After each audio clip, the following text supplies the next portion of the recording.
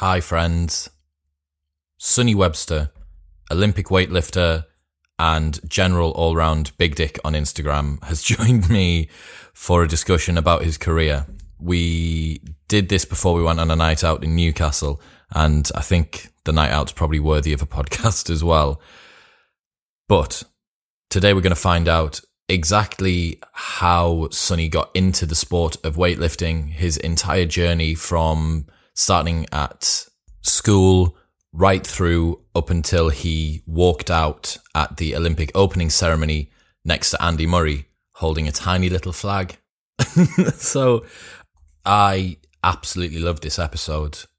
The storytelling and the narrative of Sonny's career from when he started up until when he decided to leave home basically at the protest of his dad to go and live on his mate's university halls of residence floor because that was where he needed to go because he wanted to lift. It's an incredibly grounding story and it provides a lot of perspective, I think, that we can apply to our own lives.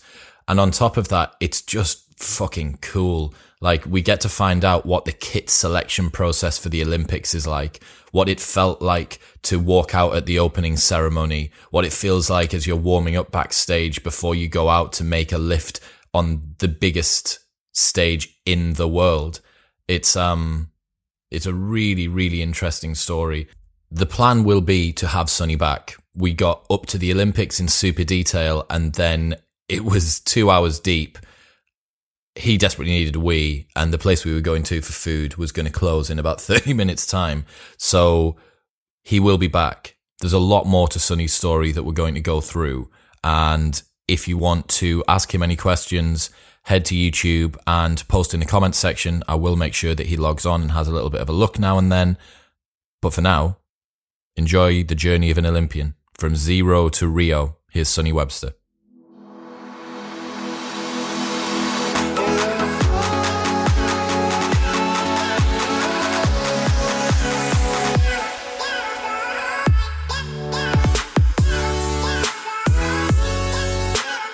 Everyone who's listening, welcome back. Sonny Webster's joined me today. How are you? Very well, thank you. What's happening? Long drive today. Long drive, 5 hours in the car. Decent training session considering. Very decent training session. And worth it, obviously, to see me. Of course, I'm looking forward to the later part of tonight's antics. Yes, of course. Those of you who know how I perceive drinking, I'm going to suspend my drinking habits or my lack of drinking habits for one evening. I can Bearing in mind when I met you, I was were on still a 6 month sober. 6 month sobriety stint. Yeah, exactly. And we still went out and you were there like itching. It was difficult, but that was at the end of it. That was like, I had like 2 weeks to go. Yeah, fair. It was not easy, but yeah, that was still a really fun night at Body Power in Birmingham. So good because we literally met like a few hours before that as well and we just like click. Yeah, it's cool, man. It's awesome. So anyone who's watching on the brand new Modern Wisdom YouTube channel, subscribe. If you don't know what Sonny does, Video Man Dean will make it appear here and here and also here. So Sonny is an Olympic weightlifter, represented Great Britain at Rio. Yeah, 2016. And now you are traveling the world doing weightlifting seminars and coaching people, doing a lot of PT work. Having a lot of fun. Having an awful lot of fun and being a big dick Instagram swinger and all the rest of the stuff, man. So for the people who don't know who you are and for the people who do, can you give us a background? How did you start in weightlifting? Where does it go? Where do you begin? Yeah, well, I guess I have to take you right back to me even as a kid and go back and talk about, I guess, what got me into sport. Like, I mean, I've always been sporty as a kid. You know, you get those kids that are the sporty kids and then you get the kids that are more artistic, etc. I was always a sporty kid. My dad was always into golf, so that naturally, before I could pretty much walk, my dad had golf club in my hands. And I even remember, like, he's still got videos like on, you know, the old video recorders, like the tapes of him trying to teach me, and he's so brutal with me. Like, my golf swing's pure, and he's like, "That's wrong, it's bad." And I'm there, like golf stick. 3 years old. Yeah. So my dad always was pushing me with my sport, and going back to sort of like when do you start like primary school. Yeah. 5? Are you 5 years old? Yeah, so from primary school really up to, and that goes up to what, year 6, doesn't it? So during that time of school, I was in like all the sort of school clubs, like gymnastics, athletics. The cricket ball throw was my event. Nice. 80-meter sprint until you get to year 6 and it became 100. And I'd like... that last 20 metres just kill just you. Killed me. I was always like little, like stocky, like, 'cause obviously my mum's from New Zealand, so I've got like, a bit of Maori in me. Mm-hmm. So like got that stocky sort of build, and I'd be like off for like the first like 40, and then I'd hang on for the 80 meters. As soon as it became like 100 meters, I was finished. It was always about being the fastest kid at school as well, wasn't it? So that finished me there. I tried high jump. Obviously, these little stumps are no good at that. Long jump was okay, but again, not great. And slowly realised that I was the kid that was good at lots of things, but great at nothing. Yeah. And I always tell this story because there's one like key point for me in, I guess, my Olympic journey, if you like, that stands out for me. I don't know what it is about this moment, but it still like sticks in my head. But I remember being sat in maths class in school, year 5 probably. And it's, I'm going to say 2000 and maybe it's 2002. And I'm sat in maths class doing maths. And in the way that my school was, it was like 3 classrooms and they were divided by like sliding doors. And the PE teacher come running in, burst open one of these sliding doors, was like, "Stop, we've got to turn the TV on." And there was only one TV in the school. And so we were like, right, fine, like better than maths, we'll watch a bit of TV. And Miss Cousins, I think the PE teacher name was, and she flipped the TV on. And it was right at the moment when David Beckham and Kelly Holmes were jumping up and down, hugging each other. Do you know what I'm on about? No. Okay, so it's right when we won the bid for London 2012 Olympics, because obviously them two were like key figures. Yeah, of like the campaign. Yeah, the campaign. So that moment just sticks out for me as something as like my first real recollection of the Olympics and what it was. And I don't know what it is about that moment, but it still like makes me feel happy now. But it was just how much it meant to them made me feel from like right from that moment, like I want to be part of that. I want that feeling, whatever that is. And after them, for the next sort of couple of weeks, I guess, in school, they did a lot of like classes around the Olympics, what it was, to obviously educate us as to what the Olympic Games was. And at that time, I could have told you every golfer in the top 10, but knew nothing about any Olympic sports. So we learned all that, and I guess then we got into year 6, and again I continued with the sports that I was doing, and pundled sort of along, and then we ended up moving down from year 6 to year 7 down to a school in Ivybridge. So this was back in Reading. Down to Ivybridge, which is a little town in Devon near Plymouth. And so you are at the arse end of the country there. Yeah. Like, you're as far away from here as possible. You go Cornwall. Oh yeah, true. But yeah, long pretty south.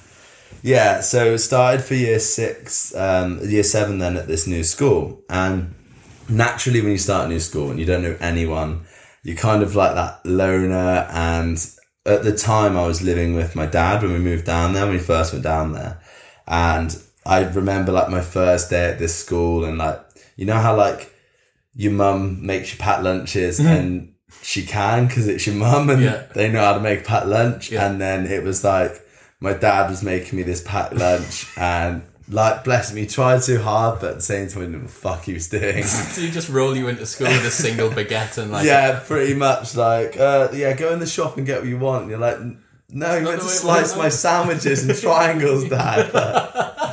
So I just remember that first day being like absolutely horrendous, wanting to cry. Shit-packed lunch. Yeah, shit-packed lunch. Starting this new school and just being like, oh God, this is horrendous. Yeah, fuck. New school. And it was a big school as well. Okay. And it was Ivybridge Community College, and it was really well known for its sport, which is half the reason why we went there.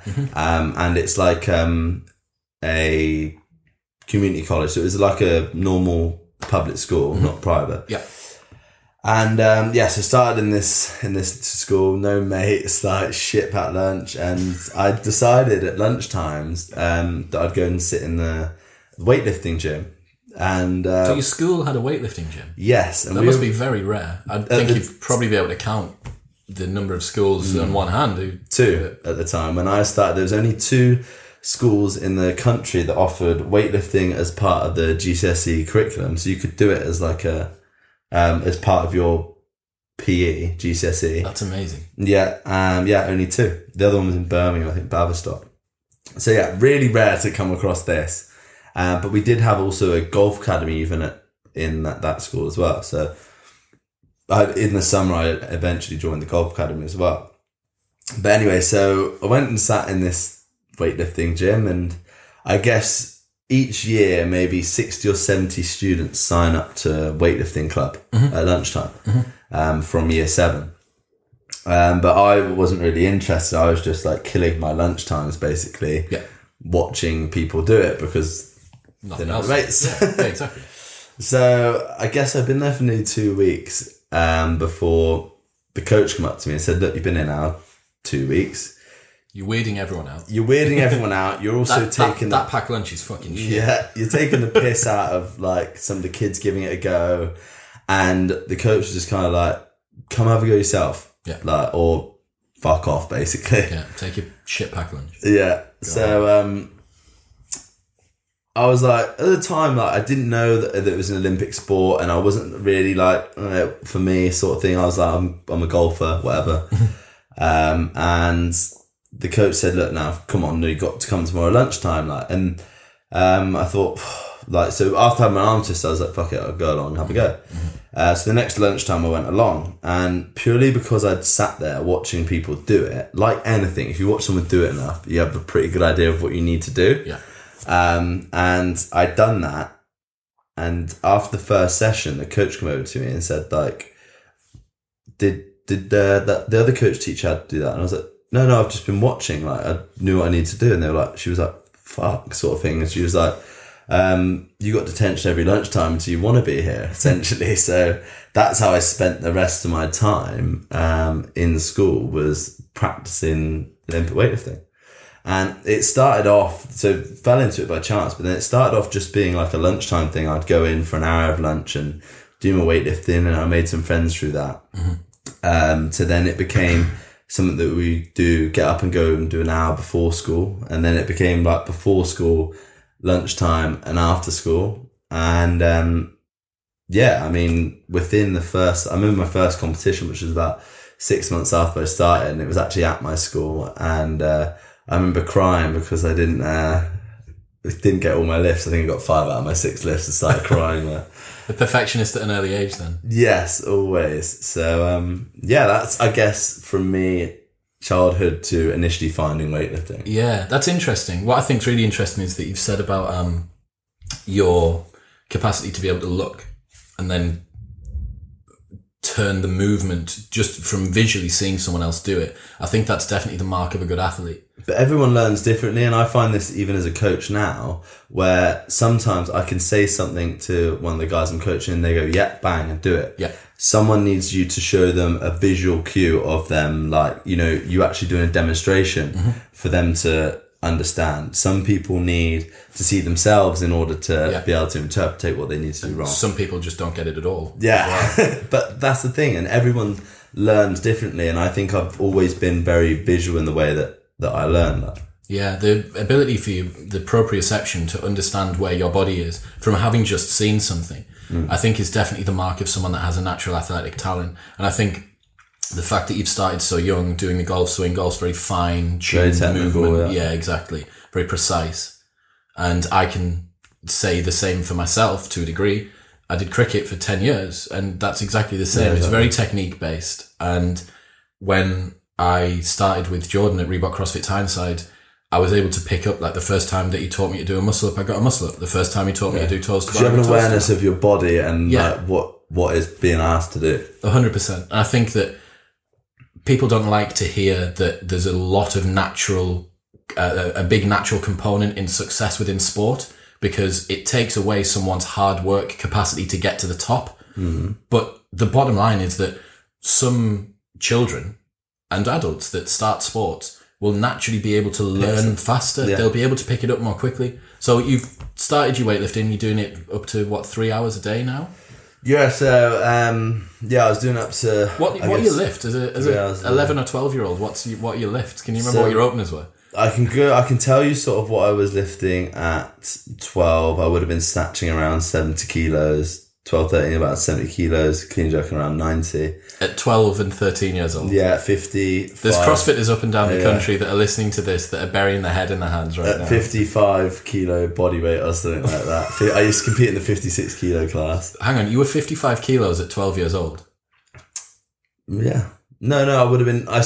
When I first started, I was 46 and then went up to 45. But the lightest men's category is 56 kilo. So that was like my category that I competed in. So yeah, I suppose then we're nearly 2 years in, and it's about 2 years in. So I maybe would have been 13 when I did those weights, and I'd won everything like the British under 13s, British under 16s, under 17s. I broke the records. Thought I was the dog's bollocks. I was now gone from like Billy No Mates in school to really obviously popular kid in school. Jock. Yeah, like. And I got selected for my first international. Then I would have been, like I said, 13, 14. It was a European under-17s in Pavia. So you're competing against 17-year-olds at the age of 13 or 14? Yeah, but that didn't bother me. I was like, I'm going to smash this as well. I've never lost. So I was like, let's be having this and I'll win this as well. Cocky, definitely. I went to the competition and ended up getting 6 out of 6. Broke the British my own British records by kilo in each lift. Yes. Finished 22nd out of 23. That was only because 23 bombed out. Bollock last. And I remember that feeling of getting like watching the scoreboard going, what's going on here? Like, am I in the right category? Like, surely. There was women outlifting me, the whole shebang. And I was like, wow. Shit. So, one of the best things that happened to me though so early on as a kid in sport, because I've very quickly realised that it wasn't about being the best kid in your country or the best at your age. You had to look so much further past being the best in your pond if you wanted to compete at the highest level. Mm-hmm. And yeah, like I said, one of the best lessons I learned really early on. Humbling, I suppose, when you said you were kind of big dick in it for a little while. And yeah, bringing yourself back down to earth was probably what you needed. Yeah, but at the time, obviously you don't notice it, but I look back and reflect now on my career, because I mean, I've been doing it 12, 13 years. I've had a lot of years lifting in me, and there's definitely certain points of my career that I pinpoint and go, that was a turning point, or that was when things went to the next level. So how did you react once that had happened? What happened to your training and what happened to your approach to the sport overall? Yeah, so over the next couple of years of coming back from that, I decided that I needed to work much harder in my training, and I just started working a lot harder than the other guys. But at the same time, straight after that, so 2000 coming to 2008, just shortly after that first international, I actually ended up having my back injury. Okay. So it started off just being like a nervy pain in my back when I was lifting, and I was like, it just didn't feel comfortable. But it progressed to the point where I couldn't walk. I was in that much pain. How old are you here? So 2008. So that's 10 years ago now. So it would have been 14 years old. Right. And yeah. So it's a young age to be having what feels like a severe problem. A severe problem, to the point where I ended up having crutches for 8 weeks to help me walk around school, because couldn't do anything. You weren't able to train, you weren't able to walk without crutches? Nothing. And obviously that made me extremely upset even at that age, because I was training every day, and that was huge part of your life. Yeah, already at that age. So we went to see a physio, and it was actually Tom Daly's physio at the time, Amanda Booth, because my coach when I first started, Michaela Breeze, was a Commonwealth gold medalist. She'd been to the Olympic Games. She was my first coach. So she took me to see this Amanda Booth, and she was like, God, this bad. I've not seen anything like this before. Go see a doctor. So then we went up to Bath University from Devon to see a back specialist there and have the scan. And obviously the scan came back, and it was like at the time I only had 2 dehydrated discs. I've had one extra one since. So I had like 2 dehydrated discs. Dehydrated? Yeah, so basically you obviously got fluid in your disc. Okay. And synovial and it's like compressed. So okay. Dehydrated discs. So instead of them being like that thick, it was like that. So I already had that, like compression in my discs. And then basically sacrum, first vertebrae were fused together. So that put pressure then on the disc above, because obviously you'd have an extra disc there normally that if you imagine when your back goes into flexion, gives you a nice curve. But because mine was like this to begin with, and you'll still see where I'm back when I set my back, the first bit of it stays flat and then I get my curve. But obviously that someone shoved disc, a rod in it. Yeah, but obviously that disc then above where the two are fused has to take more force. Yeah. And it caused it to come out, basically. Slip. Protrude, yeah. Slightly. And then because I was so young, the bone, because my bones were growing, the osteophytes had grown over the top of the disc, like out over the disc to like protect it, I guess. Okay. And that's what was actually pushing on my sciatica nerve, causing the pain. So you've walked in and you're just like a glossary book of back injuries, right?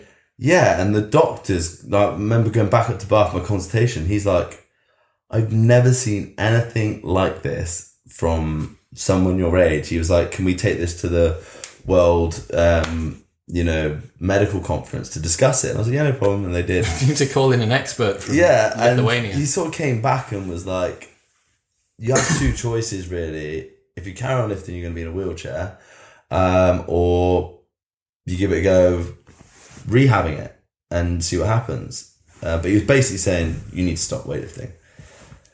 So that was obviously really upset me down, and I guess I had like sort of 2 weeks of not really knowing what to do. And then Amanda Booth came back to me and said, look, let's give it a go and just try and rehab it and we'll just see what happens. So we went back to working on low-level core stuff, and I'd go see her 3 times a week for rehab, etc. And at the time, after a little while, I started, just when I could walk, etc. again and was in very little pain, started snatching just the 5 kilo bar. Mm-hmm.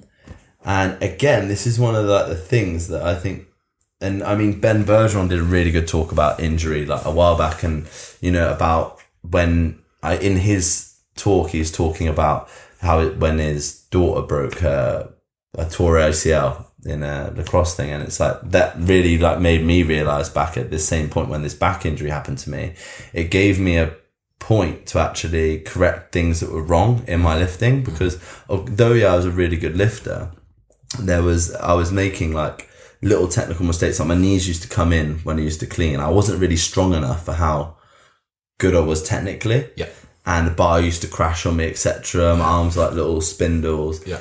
And it gave me time to sort of, as I was rehabbing and coming back, I spent a year snatching just 15 kilos. Just working on fundamentals and technique. Ingraining it, which is like why I think now, nearly 10 years on, my technique's really good and really consistent, because I had that time to correct those issues earlier on that a lot of people don't, because they keep going, and then they get a bag injury and that's it. Yeah. Or you just never be able to progress because those technical patterns are ingrained. An interesting segue there. So I started boxing about 3-4 years ago, and it was originally to do a white collar boxing fight against another promoter who's a good mate. And I loved it. I really, really enjoyed it, and decided, I'm going to continue. And went to Thailand and did kickboxing and Muay Thai and stuff like that, and I absolutely loved it. What I found was that because I'd spent so long doing bodybuilding, you can hear that little click there. That's my wrist. Yeah. I swear that I didn't mean for it to happen at the right time, but for people to call you. Yeah, exactly. I'm just going to pop it away from the mic, or else it makes that beep, beep, beep, beep, beep, beep, beep, beep, beep, and I get annoyances off the audience. So I'm boxing, and what I found was that because of the years of doing like chest press and stuff like that, my power of being able to throw punches was super, super high. But because my technique wasn't there, I actually ended up injuring my wrists so badly. And I'm like, no, this can't be the way. Like, it can't be that I'm too powerful for my own body. I don't even know how to throw a punch properly yet. Yeah. But that was the case. And it sounds like the same for you. You were almost too strong for your own biomechanics. Like, you were able to lift weights that your body wasn't able to support. Yeah, I think it was the other way around. Like, technically, like, it was enabling me to lift heavier than my body was actually ready for. But yeah, same principle. Yeah, for sure. But coming at it from a different side. So you've spent your time snatching 15 kilos. And came back 2009. So this I can remember doing another Europeans, another juniors, and I was successful in those years up to the point where I finished coming up to year 5 or 6. And I think through having done that, having that injury, I started to question, I guess, bits of what my coach was getting me to do. Because I was going to competitions, internationals, and seeing other guys that were far stronger than me lifting differently to me. And I was like to my coach, why weren't we doing so much deadlifts and pulls and squats as the other guys? And the coach was like, oh, you don't need that. It's all about, speed and technique. And I was like, getting to the point where I was lifting as much as she was. And I guess I got to the point where I believed that I needed someone who was lifting more weight to understand what it takes to lift that weight. Yep. And now being in that position, or now, 10 years on, I think it was the right choice that I made. Yep. So we did have a bit of a disagreement, a bit of a falling out, and it got to year 6 where you decide sixth form, college, etc. And I was still playing golf at this point, and I was playing to a good level. I was playing off like 3 or 4 handicap alongside my weightlifting. Wow. So I was good, and my dad was obviously really wanting me to crack on with golf. And I had to make a decision what I was going to do, basically.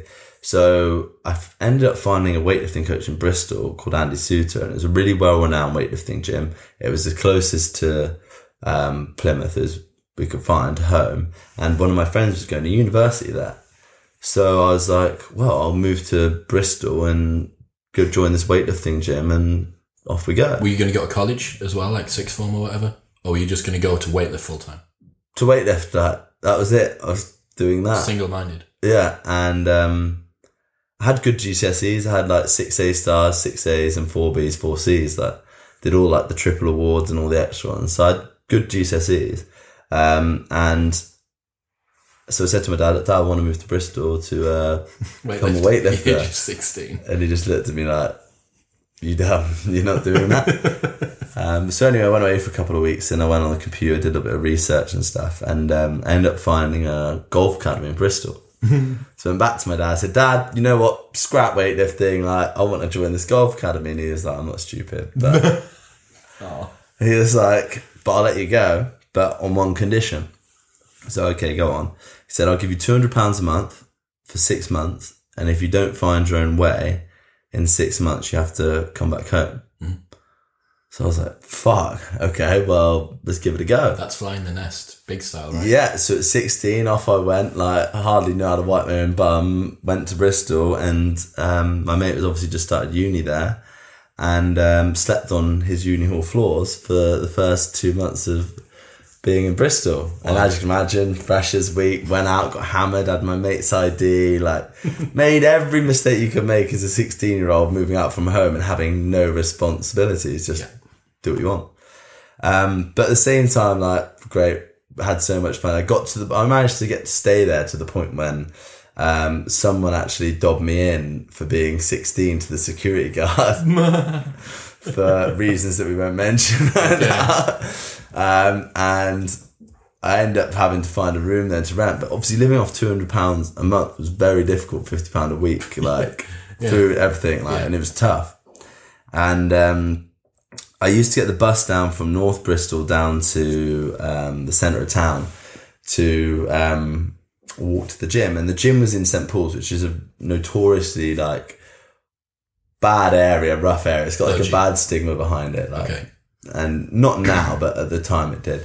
But the Empire Sports Club are there. And like I said, this was a proper gym. Like, this is an old church, And anyone who went to the Empire, it was known everywhere. You trained properly. There's weightlifting in there, there's boxing. We had like world champion boxers coming out of there, Mr. Universes, bodybuilding. Everything was done to a high degree. Precious McKenzie trained there, like the lot. Yeah.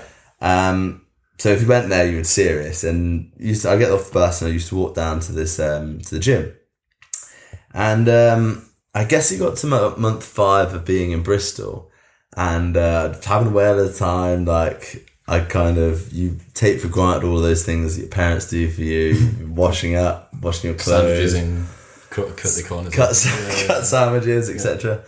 And had to grow up really quickly, I guess. And it was coming up to, I guess now we're looking about a year out from London 2012.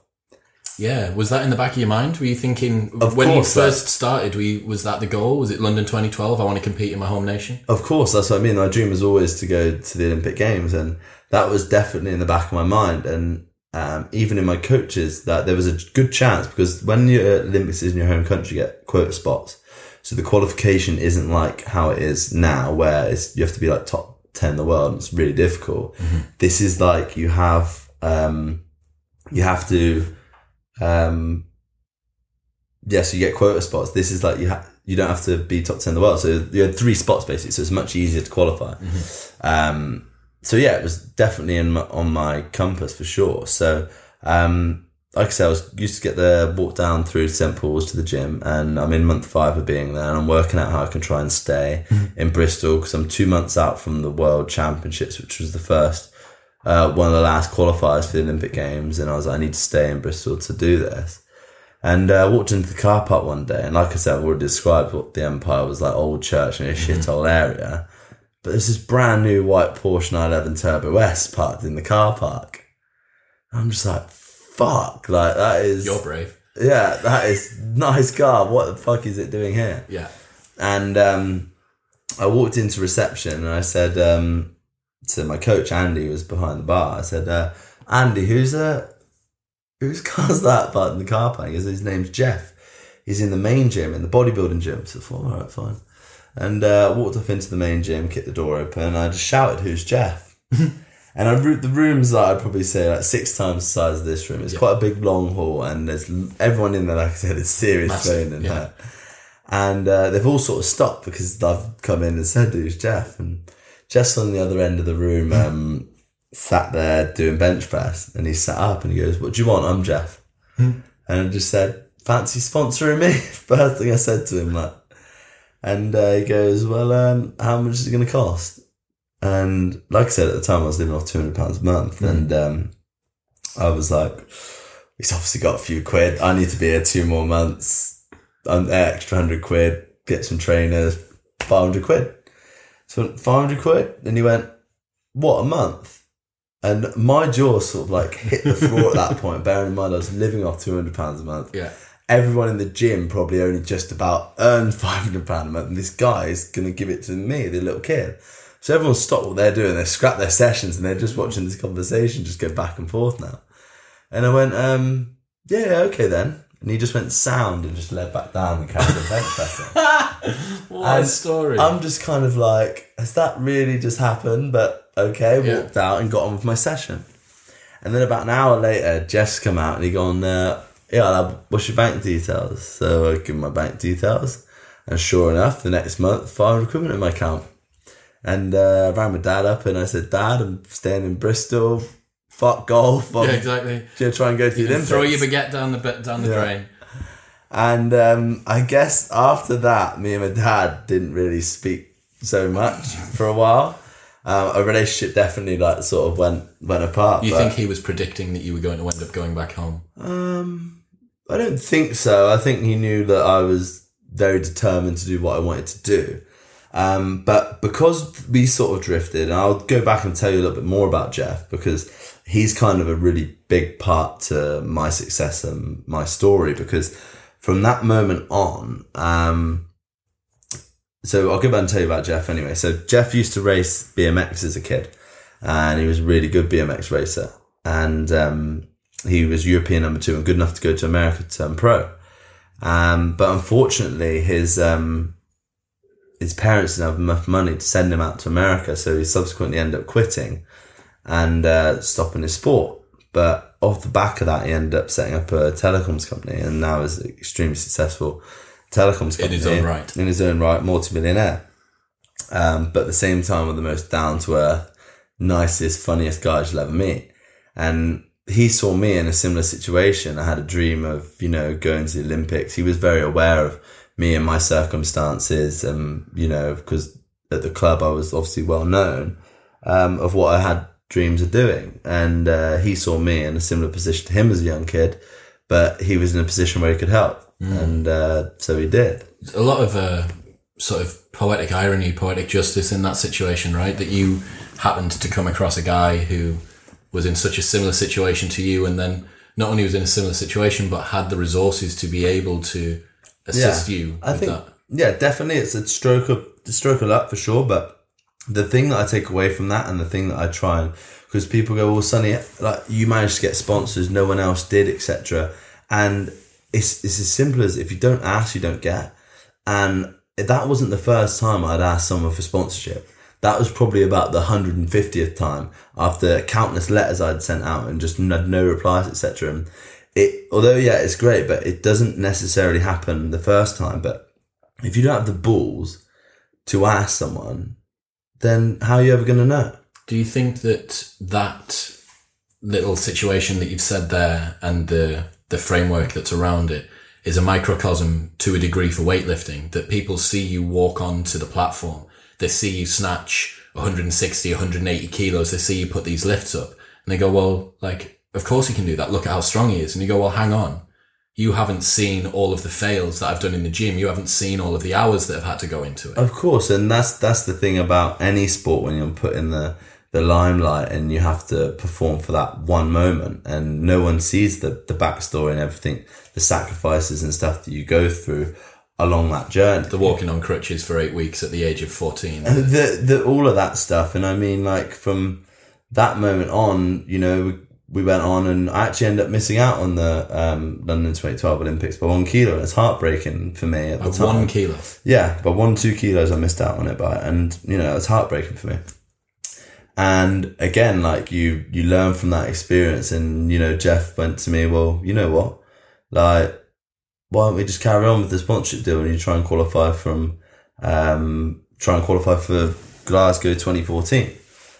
What was that? That's the Commonwealth Games. Yeah. So that's like your next biggest thing really in weightlifting to the Olympics. And I guess for me, that moment, that heartbreak, that failure and the disappointment, I still remember how it felt. That was like my catapult to make sure that for the Commonwealth Games, that wasn't going to be the same thing. I wasn't going to miss out on being there. But it kind of worked both ways for me, because I made sure that, I stepped up my training, etc., and made sure I hit the qualification total when I did, and it was great. And I went to that competition to take part. That's exactly what I did. And I had no aspiration for anything more than just to be there. And that was, again, another big learning curve for me, because it made me actually think of the psychological side of how you approach competition, performance, and events. And like, for me, like I said, all I had was the aspiration to be there. I ended up lifting weights that I was capable of, and finishing in 5th place. And I think, what if I had fucking tried and actually gone into that competition believing that I could win? And if I'd lifted out of my skin, reached PB heights, there probably would have been a good chance that I could have maybe snatched a bronze medal. But because I didn't believe that I was going to do any better than just be there, that's all that happened. Do you think that was an artifact of not making it to 2012? That thought process, I don't, because I'd never been in a position where I'd competed in a major championships like that. Did you feel like you'd already accomplished what you wanted to accomplish simply by being there? Yeah, exactly. Okay. And, I think whether I lifted 5 kilo more, 5 kilo less, it wouldn't have made any difference to me, because I just wanted to be there. Yeah. Because becoming, at the time, getting to the Commonwealth Games was a massive thing. Mm-hmm. And I'm going to sidetrack a little bit here, because I think this is another valuable thing that I learned from reflection on that, was that at points of my career, the things that I thought were of most importance, now I've got older, I've actually realized that they weren't. And like, if I could go back and change my thinking, it would be that. What sort of stuff? So for example, like I used to hold my body weight down at like 56 kilos or 77 kilos or at certain weight categories far longer than I ever should, starve myself, used to live off jelly babies and make myself sick so that my body weight wouldn't go up because I had no knowledge of any nutrition in order to break a British under 17 record, which in the grand scheme of things means absolutely fuck all. No one remembers who won the Youth Olympic Games 100 meter sprint, do they? Yeah. Everyone remembers the senior thing. But at the time, as a kid and growing up, you think it's the most valuable thing on earth and you do anything to achieve it. And just like I did, getting to the Commonwealth Games. I think what's interesting there is that perspective is something you naturally get as your frame of reference is wider. And this is for everything, right? Like your first breakup feels like your world's collapsing. Well, maybe not for you, but you know what I mean? Like your first breakup feels like your world's collapsing. But 10 years hence, you're like par for the course, like easy come, easy go, so to speak. And you're totally right. I can remember playing cricket and I got accepted to play for Durham Academy. And for me, like I got to warm up the Australian team when they were playing at Durham against England. So I got to bowl against Ricky Ponting and like some of the best players on the planet. And I remember thinking like, this is like the pinnacle of like what I can achieve. I'm like, you're not even on the strip. You're like in the nets. You're in the nets in the arse end of the stadium. But at the time you've got that, do you know what I mean? You're so overwhelmed by the experience. And, you know, I think for young athletes, any young athletes that are listening, I like what you said at the beginning, which was that you expanded that your perceived domain of competence to be global. That it was like, okay, I don't just need to be as good as the people in my town or in my region or in my country or even in like my continent. I need to be, if I want to be the best in my sport, I need to be the best, period.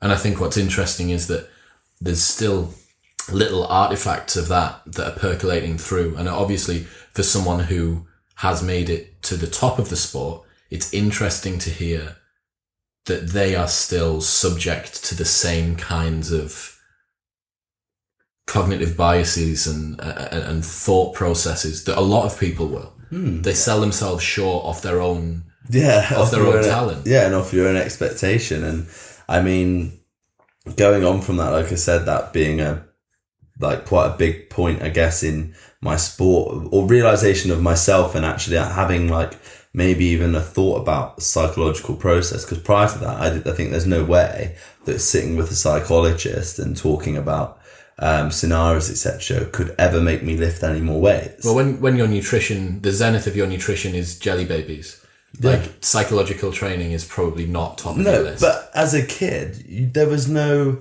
support. I mean, there's very little in weightlifting, and I mean, up to that point, the men's team had very slim amount of funding up to the Commonwealth Games, and afterwards it stopped. And after the Commonwealth Games, half the team retired. They stopped because there's no way that I can continue training this hard, etc. And like I said, I was training 6 days a week, and it would be 3 of them would be 2-3 sessions a day, and the other ones would be 1-2 sessions a day. So, you know, racking up at least like 9 to 12 sessions a week. You commit your whole life to it. And the guys were a little bit older than me, and they were like, 24 now, I need to go and get a job and earn money because this isn't paying me anything. And they end up quitting. But for me at that point, it was like, I'm not going to let the fact that I'm not getting any money stop me from wanting to achieve my dream of going to the Olympic Games. And that's, again, like my second, like I'd say, most valuable thing I'd say is like, if there's any obstacles, regardless of whether it's in sport, in life, there's always a way around them or a solution. You've just got to be that, I guess, pig-minded to want to be able to go and solve it. And a lot of people give up that really quickly. And I think this is like, we're going back to saying about traits of a good sportsman or a good athlete. They don't give up that easy. They go and find a solution to the... Isn't it strange that stubbornness is a virtue sometimes? Yeah, of course. Yeah, like, of course. But like, yeah, great in sporting supporting situation in a relationship. Probably bad in a relationship. Yeah, so absolutely. swings and roundabouts. So yeah, Commonwealth Games is gone, and now we're 2 years out from the Olympic Games, and obviously that was well and truly then my next biggest focus. And don't get the whole way through this, like I said, Jeff's still there supporting me with various bits and bobs. And it got to the point where I was about 15 kilos off after the Commonwealth Games, what I would need to do in order to qualify for the Olympic Games. And the last 2 years prior to that, I'd probably put like maybe 4 or 5 kilos on my total each year. So very small amount. Yeah, tiny amount.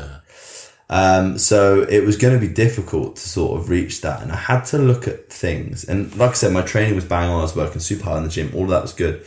But I had to look at things outside of just what I did in the gym that could potentially help me with my performance. And that's when I started to look at nutrition, start look at psychology, start looking my lifestyle, lifestyle recovery, all of these other aspects, and what I like to see it as like a spider's web of my life, and that could potentially contribute to my performance. And I looked at, I guess we'll talk firstly about psychology because we're kind of on that. And like I said, as a kid, I had no belief at all that some guy could help me actually improve. Mm-hmm. But I started working with this psychologist, one, my friend's dad, Martin Fricker, and two, David Riedel. And they're both of the same school as sort of the Steve Peters, is it, Chimp Paradox, etc.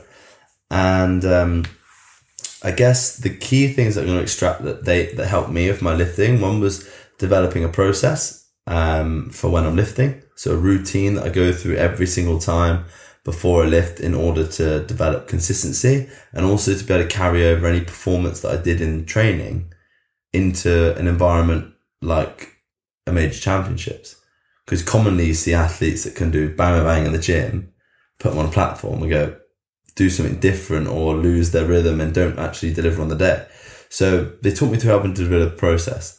And the second thing was only like worrying about the things that I could control. Like, so again, like outcomes they're just byproducts of whatever the process was. So, I guess those two things, without going into too much depth, really helped me. Can you explain what your process is before you do a lift? Okay, yeah. And this is something that's really independent to everyone. And I think the sooner you become aware of your individual process, the better chance you've got then of obviously being consistent. So for me, I pace up and down the bar, backwards and forth.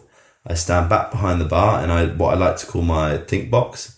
So this is where I'm thinking about the technical side of things that my coach has taught me, whether it's to stay over, keep the bar close, etc. My technical cues there, and I visualize myself. This is always a good question because people always ask this. Do you visualize watching myself or in my own body? Yeah. So I visualize watching myself do it and executing the lift and it being a great lift. And so after that, then I approach the bar, and that's when that's my trigger then to just go through my routine. So my routine is always right hand first, then left hand, and then I set my feet, I shake my arms, I get my breathing controlled, and then I start counting then 3, 5, 4, 3, 2, 1, mutter it very quietly under my breath. When I hit 1, I lock in and go.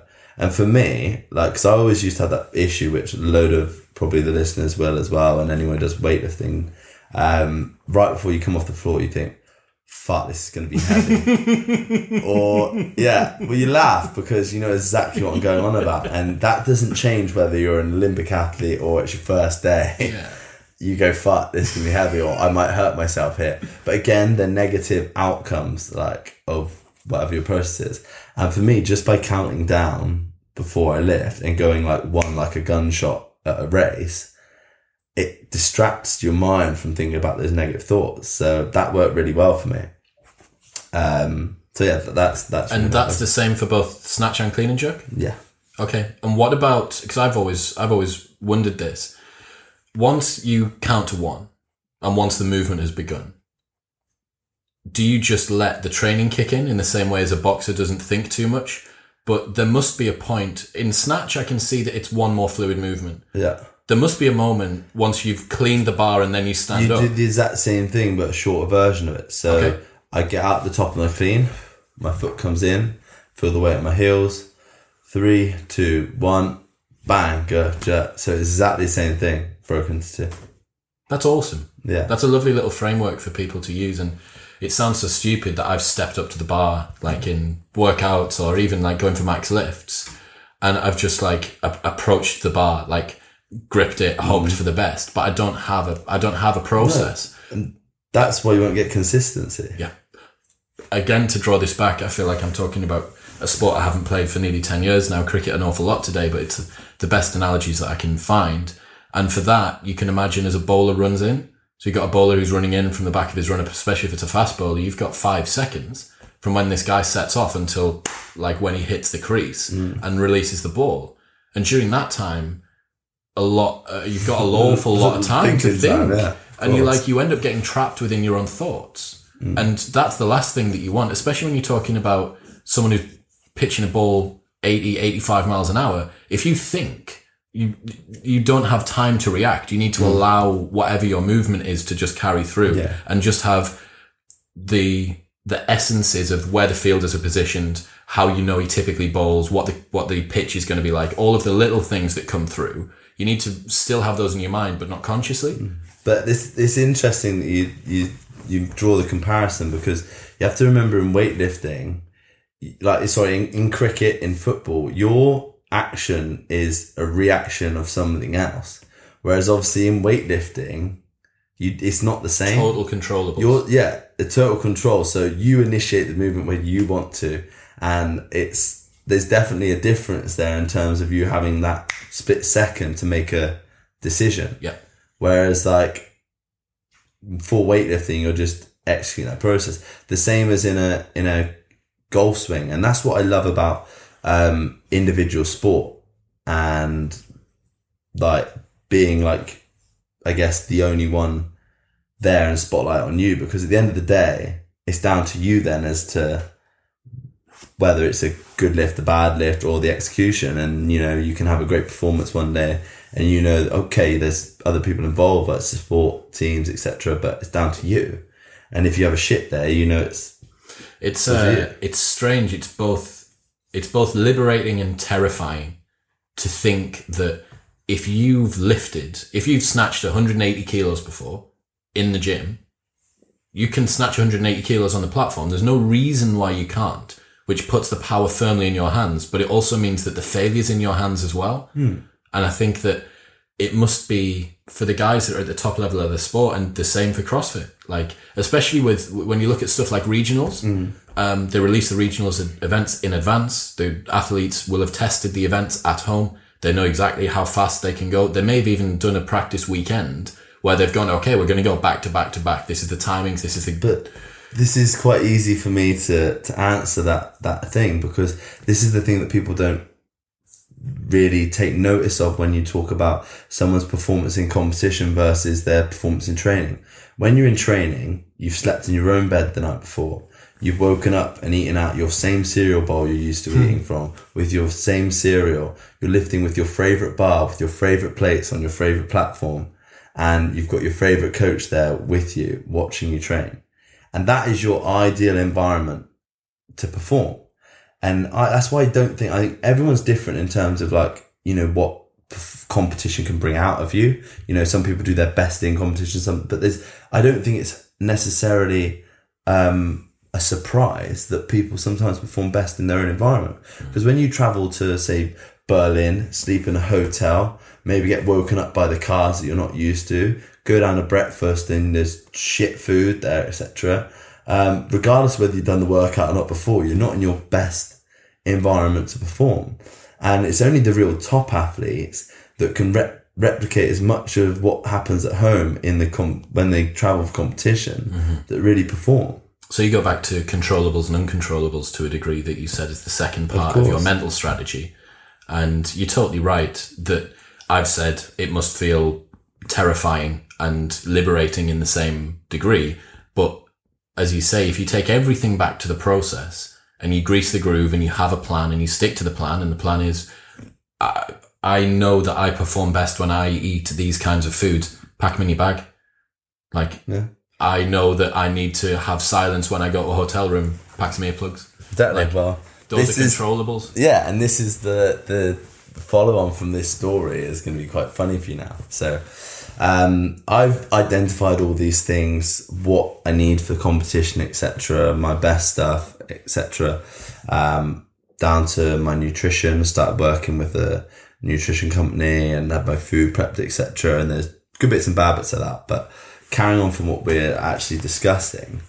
So I know what I need to perform, my weightlifting suit, etc., my boots, prep everything. So whenever I go to a competition, it's all there, exactly how I had it, practiced it in training. Yeah. And 6 months before the qualifiers now for Rio 2016, I've gone away and done all it, sorted out my nutrition, sorted out my sleep, recovery. I lived like a Mormon for 6 months, went to bed at the same time every single day for 6 months, ate the same thing every single day for 6 months, didn't have a drop of alcohol, didn't socialize. Like, it's a very monastic lifestyle. Yeah, isn't it? turn myself into a robot. Turn myself into a robot for the 6 months. Are these the sort of sacrifices and beyond that you need to make to get to that level? Of course. Even going back into childhood, I can count on one hand how many times I spent kicking a football round in the playground. I can count on all our hands how many holidays I missed out on, parties I didn't go to, because for me there was much more bigger things at the age of 16. Okay, maybe I hadn't tried a drug and done all the things that those 16-year-olds, but I travelled to maybe majority of the continents of the world and seen 15 places, which at 16 years old not many people get the opportunity to do, and that was for me more important than those things. So it swings and roundabouts. I wouldn't say you're hard done by, but there's other things. I think what you're doing is you've chosen your values at an early age, which not a lot of young people can do. You've decided what is of value to you and what virtue and integrity with that value percolating through looks like. And you've gone, okay, I'm going to get after it. I'm not going to allow social norms or what I should be doing at this particular age to dictate how I need to behave. Exactly. And again, we come back to the stubbornness and the pig-headedness and kind of the desire to chase what you feel is your own path. And in this sense, it's absolutely a virtue. It can be a nightmare for a parent trying to bring a child up who's got this sense of direction and idea, because they're not going to compromise. And it can be a nightmare in a relationship. It can be, there's a whole host. It swings and roundabouts again. But, if you want to be a good athlete and you don't compromise on things, it's probably a pretty fucking good foundation to start with. Yeah. So going back to what I was saying, so the 6 months have gone. It's now competition day of the qualifiers for the Rio 2016 Olympics. My day of reckoning, D-Day, whatever you want to call it. Now, I'd had special weightlifting shoes done that were black and gold that made. I'd had special Nike weightlifting suit that was black and gold. I had a Nike tracksuit that had my special logo stitched into it. Brand new pants, brand new socks, everything. Snapback, black and gold. You sound like a baller. Yeah, I was but this is exactly how I'd been envisaging it for months. This is my day and this is how it was going to go. So I've all of this prepped and ready to rumble. Mm-hmm. And anyway, Jeff's come pick me up in his car, just like we planned, and we're driving up to the competition. And where's the competition? It's in Coventry. And we're about an hour away, I guess, from the venue now. And I'm watching the competition on the live stream, just seeing how my friends and people were getting on. And the guys walked out and I thought, oh, he's got a similar weightlifting suit to me. And it was just as I had that thought, I went, no. And I was like, Jeff, pull the car over, mate. I need to check my kit bag. Went in the back of the car. Bearing in mind I've done 60, 70 competitions plus, big major competitions at this point. I left my weightlifting shoes and my weightlifting suit at home. To the biggest day of my life, to something I've thought about every single day for 6 months. And I was like, fuck. Like, we were too far away because I would have missed weigh-in to go back. Had to end up getting Jeff's wife to bring up one of his old weightlifting suits. And my coach just so happened to have one of my old pairs of weightlifting shoes in his car. So going from like the most prepped I'd ever been to exactly how this day was going to go, to all of a sudden, like, spanner thrown in the works, like, my suit's not there. But do you know what? And this is why, like, when people ask me, are you stereotypical about anything now or in competition? I'm not. Because for me, I learnt from that day that regardless of what happens, if you prepared well enough for something, like, you could have stuck me in a pink tutu that day and I would have still lifted the same because I was that prepared for the competition. So I've rocked up, dusted these boots off, got my suit on, weighed in, and the competition began. Now, there's a really good clip on YouTube of the... Dean will make sure that the link is here or here. Of the somewhere. actual fight for the qualification between me and another weightlifter called Owen Boxall, really good lifter. So you must have known going in that it was going to be between you two for this. Well, for my weight category, definitely. And then my best friend who was in a lighter weight category, Gareth Evans, was also in the mix, but it was done on like points. And but I knew I had to beat Owen, like minimum requirement. And notoriously, when me and Owen have competed, it's been very like back and forth as to like I win, he win, etc. He always used to snatch more than me. But I used to always clean and jerk more than him. So the snatch comes first, right? Yeah. So anyway, we've gone on through the snatch, and I've ended up beating Owen by like I think it was like 2 kilos in the snatch, which is like unheard of. And I was like, "Boy, this great start, perfect snatch at 153, I think." And I was like, "That's it. I've done this pretty much." And Owen's opener was like 175. My opener was like 185. And I was thinking I easily open on 185. So I thought I'm like 10k on the openers. And his opener's gone up. I thought, fair play. And then he's come out on like 182, which is like his PB. I thought, poor. What, for his second lift? No, for his first lift. I thought, fair play. He's going for it. And he came out and he did it. Fair play, mate. Like, I come out, did my 185 and put like 4 kilos ahead now. And then he's gone like 189. And I was going 190 anyway, so I thought, yeah, no problem, whatever. Yeah. And he's come out and done 189, so he's like ahead now again on body weight. I think, bastard. Shit the bed. So now my second lift, and I've hit 190, and I thought, that's it now. There's no way like he's got another lift in him. And sure enough, he comes out 193 and makes it. He's made a 12 kilo PB on his final lift. And he's like, for some reason, the way the numbers were, I thought that didn't matter that he got 193. I thought I was still in the lead. Yeah. And like, I'm in the back, like chilling like this. I don't even need to do my last lift of one. And my coach comes out and he goes, "So you need to make this lift. You need 193. And I was like, nah, put 194 on. It's fine. And he's like, "You only need 193. Put 194 on, no problem." And I put my hat on and I've spun my hat back round because I'd taken my hat off because I always lifted my snapback. Put it back on and off I went out. Like nothing had fazed me, and like everyone is like on the edge of their seats, like, and it was for like a British record. And I've come out and I've cleaned the weight 194. As I'm standing out of it, I threw up in my mouth. Why? Swallowed. I don't know. Just swallowed it down and then just nailed the jerk. And it was like, that was the only way that day was going to go, like, regardless of the scenario. And this is what I say, like, when you prepare for something that well, it didn't matter. That was the outcome for me for that day. And wrong kit, wrong shoes. Didn't matter. All of the worry before, all the anxiety before, thrown up in your mouth. Yeah. Some guy's lifted his 12 kilo PB, but because you've greased the groove that hard and because you've done the work, you're able to trust the process. Yeah. And the outcome's almost inevitable. And and then that was me on my way to Rio. Get on your fucking way to Rio. Yeah. That's amazing. Were you allowed to lift in a snapback? I was the first person to start doing it, and because I saw you. I'll explain my reasoning for doing it, because initially when I started doing it, a lot of the weightlifting community were like, "That's really bad. You shouldn't do that. It's disrespectful." But for me, you watch weightlifting.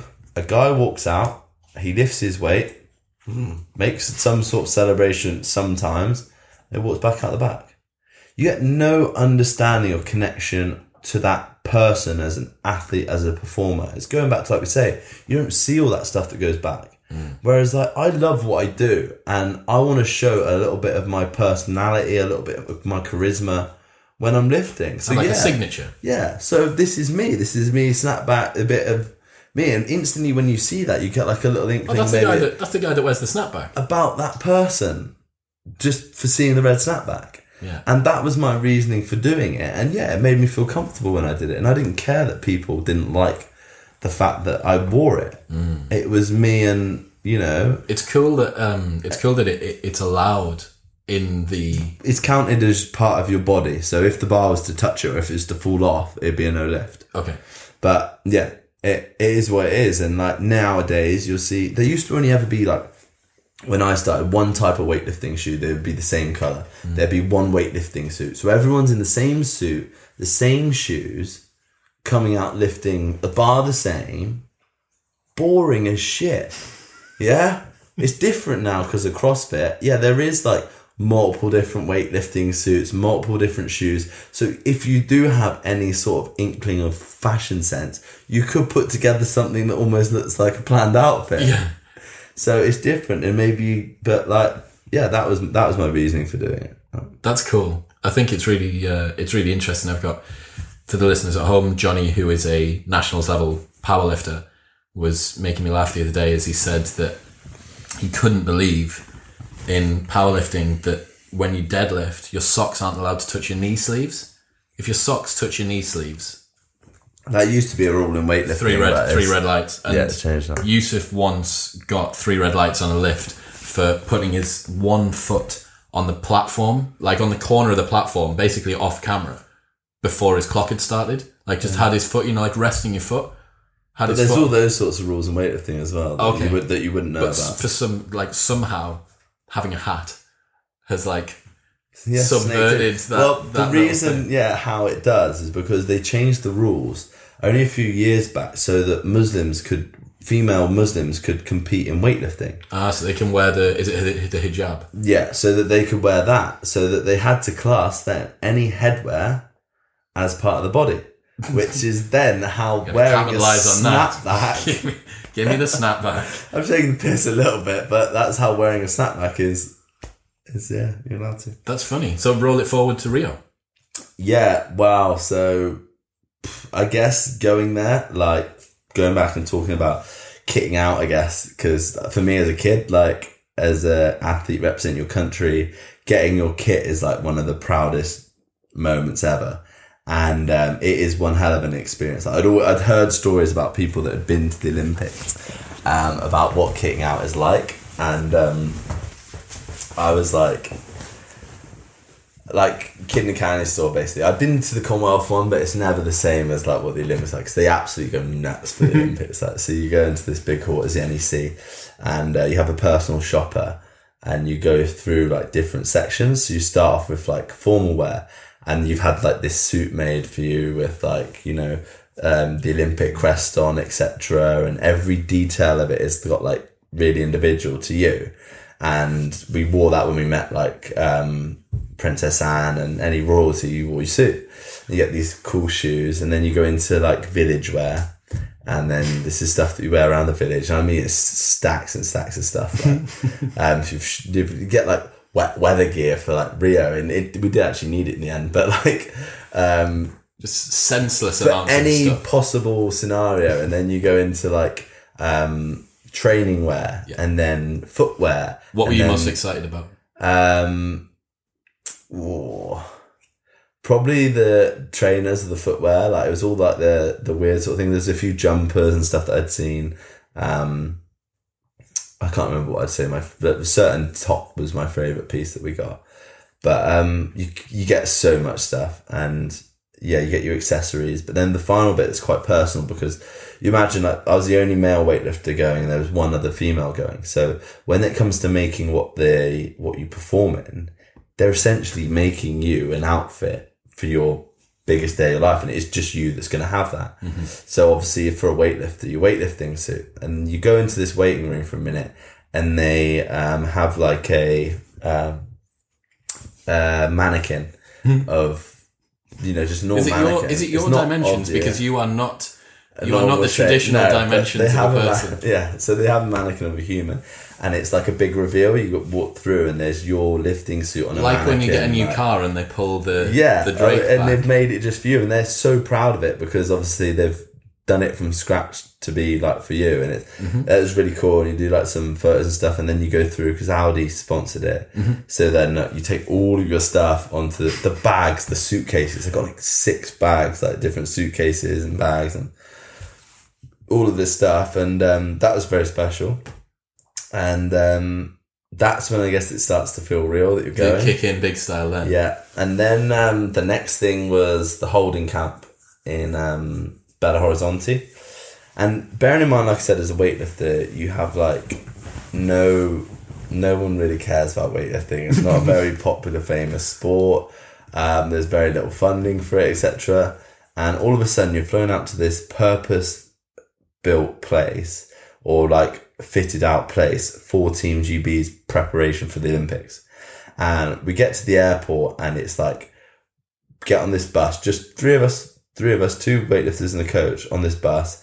And it's like an 8-police motorcycle escort through Belo Horizonte, shutting roads for us as we're going through. Like we're celebrities, or like really Fucking important. Donald Trump's just arrived in Rio, like that. yeah. And that was like weird because, like I said, all of a sudden we're now just as important as the sprinters or the boxers and stuff like that. And you get to this hotel, nice hotel. Again, normally we'd get put in the shittest hotel you could find. And you've basically got these people there that are there for you for whatever, anything you could possibly think or want. There's a physio full-time, there's a doctor, there's recovery people, nutritionists, sleep helpers, and all sorts of stuff. They'll get you whatever you could possibly want. And it's really weird because, like I said that, and I was always told that don't do anything that you don't do at home. So obviously I'd never had any of that at home. So like you kind of just don't use it. You do what you used to and eat what you used to and stuff. But Cocoa Pops, please. yeah, exactly. Like they're coming over with like caviar. Yeah, I'm all right. Yeah. Just to interject there, do you think that there is it definitely sounds like there's a disparity between the level of support that's given to you at anywhere which isn't the Olympics, and then at the Olympics, there's like this Pareto distribution of like nothing, bang, everything. Yeah. And it's overwhelming. And it's like going back to like you said about it being like in competition scenarios, it's all of these things that's all of a sudden overwhelming. Like you go to training while we were there and there'd be like 15 cameras pointing at you, it's flashing while you're training. I was like, this is like... Did you want to be back in the church? No, I was kind of loving it a bit. Like, you know what I mean? That's it's like, awesome. this was sick. So you could embrace it and take it as your power, right? Yeah, well, it was nice to feel like important that people wanted to come and have photos of you and like interview you and stuff like that. And it was Do you think that incredible. says a lot about your personality that you almost took energy from that? Yeah, definitely. I wouldn't have said like necessarily energy that would have caused me to compete or perform any better, but I'd say it made me feel special and, you know, proud of what I'd achieved. But at the same time, very draining. Like, and the point from the qualifiers to the actual Olympic Games was very small in weight. It was a 6-week window. And this is the thing with our sport. I went balls to the wall to qualify that there's no way, it doesn't matter who you are, can you hold that level of performance for 6 weeks without your body falling apart. You have to taper. And I tried to hold that standard of lifting there up to like what I did at the qualifiers, but it's just no chance. I was on more sleeping tablets, painkillers, everything you could imagine just to be able to lift. And we've flown down to the village now, about 2 weeks out from lifting. And I just said to myself before we went in the village, I said, regardless of what happens on the day, you've got to remember this experience and that day like as the best day of your life, because you're never going to get that opportunity again. And that, regardless of whether you go to the Olympics again, that one day, you got to live with that for the rest of your life. So I want to make sure I enjoyed it. So I just said that to myself, and I kind of like took a little bit of pressure off myself in terms of what my training and stuff was going like. And then we went into the village, and it's like, you hear the stories about the Olympic Village. Yeah, damn right. This is what everyone's tuned in for. Yeah, but it's like, it's not like that. Well, either that or it wasn't, I missed out. Were you in the wrong, you were in the wrong area, right? No, like, I don't think I was, but it just like, it didn't seem like that about what everyone sort of imagined. So we went on to, got into the village, and obviously that I was just the only weightlifter, male weightlifter. Mm-hmm. But like everyone else is like a team of hockey players, a team of sevens, a team of like athletics. And it's just the weightlifter and like standard, like the weightlifters are just like... put in the corner. Yeah, because they're not winning any medals. And they were like, right, do you want to go and share a room in with the ping pong, I shouldn't say that, table tennis guys, or you can share with the gymnast lads. And I was like, oh, I know a couple of the gymnast lads from the Commonwealth, I'll stay with them. They go, that's fine, you'll have your own room, but you're in the cleaner's like cupboard. Fine. My room was probably about this big, it was absolutely fine. I walk in and Max Whitlock is in there doing his stretches on the floor, like, he comes straight up, he's like, how you doing? Took my bags in my room, and we all just like clicked just like that. So it was me, Max Whitlock, Niall Wilson, Bryn Bevan, Christian Thomas, Lewis Smith, and Nathan Hall. Mm-hmm. And Niall's just rang you there, right? Yeah, yeah. So we're all like 7 lads in an apartment, young lads. There's pranks going on. There's super gluing toothbrushes down to tops and all sorts of horrendous stuff. Like, because just 7 lads in an apartment. And they really made me feel like one of their team, like straight away. Like I'd have team meetings with them. Like I would go for breakfast with them, for dinner with them. That was really nice, like to kind of like gain some routine. Mm-hmm. But definitely for the first week, I was around the village like a fangirl. Like so many celebrities everywhere you looked, and you're like, fuck, photo, selfie. Like just these people that you're like, you've only ever seen them on TV, and then all of a sudden they're there eating Cocoa Pops. Like, yeah. So I was like, wow, basically for the first couple of weeks, took a lot of selfies, met lots of famous people. And then who was your favourite person you got a selfie with? I got lots, but I'd say for the reason, I wasn't the most famous, but for me as a kid, obviously growing up playing golf, Justin Rose was like a bit of a hero. And we're sat in the queue waiting to get on the bus to go to the opening ceremony. And that's like the big thing, the opening ceremony. Like, because I'd sat as a kid since even way before then and watched the opening ceremony on TV. And then all of a sudden I was in my opening ceremony gear on my way to go to it myself. And we just got about to get on the bus, and I've seen Justin Rose stood there, and I've kind of gone, I've got to go over and ask him for a photo. Like, and I've gone over and asked him for a photo. He's like, yeah, no problem. We had a photo. And then he just started chatting to me. He's like, so what sport do you do? Blah, blah, blah. And we ended up getting on the bus together then and sat together for like 45 minutes on the bus. You just pinching yourself the whole time. Yeah, but like at the same time having the most normal conversation like we are. And then his missus FaceTimes, and he's like, oh yeah, I'm just sat here with Sonny, he's a weightlifter. Like, and I'm like, hey, Justin Rose's missus. Like, this is weird. And then we get off the bus, then we're starting to walk in. You get like walked around like the houses basically before you parade in, because it's all done in country order. Yeah. And he started like telling stories then about like being on the tour and Tiger Woods, and like how they've got houses next to each other in Barbados, and all these various stories like golf related stuff. Cool just shit. Like, wow. You're just lapping it up. Yeah, and like Andy Murray's there as well, like, and a couple of the other tennis guys. And all of a sudden we're there and we're just about to walk in. And I had my phone out like that to like try and video or take a photo, and I was just like, no, there's no way that you could capture what that experience felt like in any sort of picture. And they, like, you know, that is one of the most specialist moments ever for me, like in my life, walking out to that stadium, the size of it, everyone's looking at you. And I managed to get like right on the front row, right next to Andy Murray. So like all the photos, Andy Murray's there with his massive flag, and then I'm there with like my little paper. And it's Do you so think that funny. that's symbolic, the size of your flag and the size of Andy Murray's flag? Yeah. Definitely. But anyway, so yeah, amazing experience. Like, and afterwards, you're like almost like sat up, like.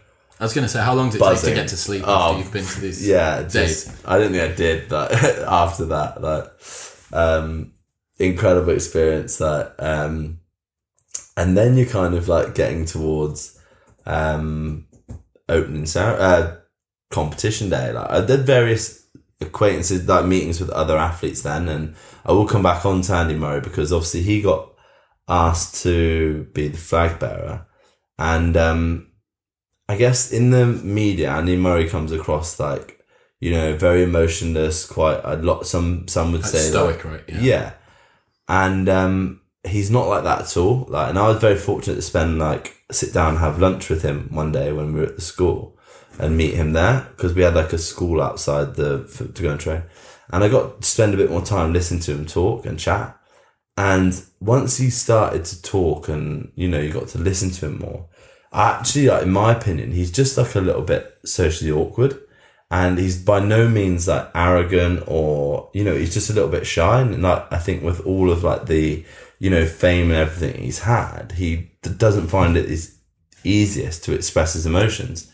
And that was really like, I guess, humbling to see that someone that's that successful and has achieved that much is still like almost a little bit shy. Do you feel quite endeared to him now? Yeah, definitely from that experience. And the same with, you know, Justin Rose, like, and him giving me the time of his day, like knowing like how much, you know, I looked up to him as a kid, to spend time with him and on a level. And the same with Greg Rutherford, and like triple jumper, Olympic gold medalist, won everything.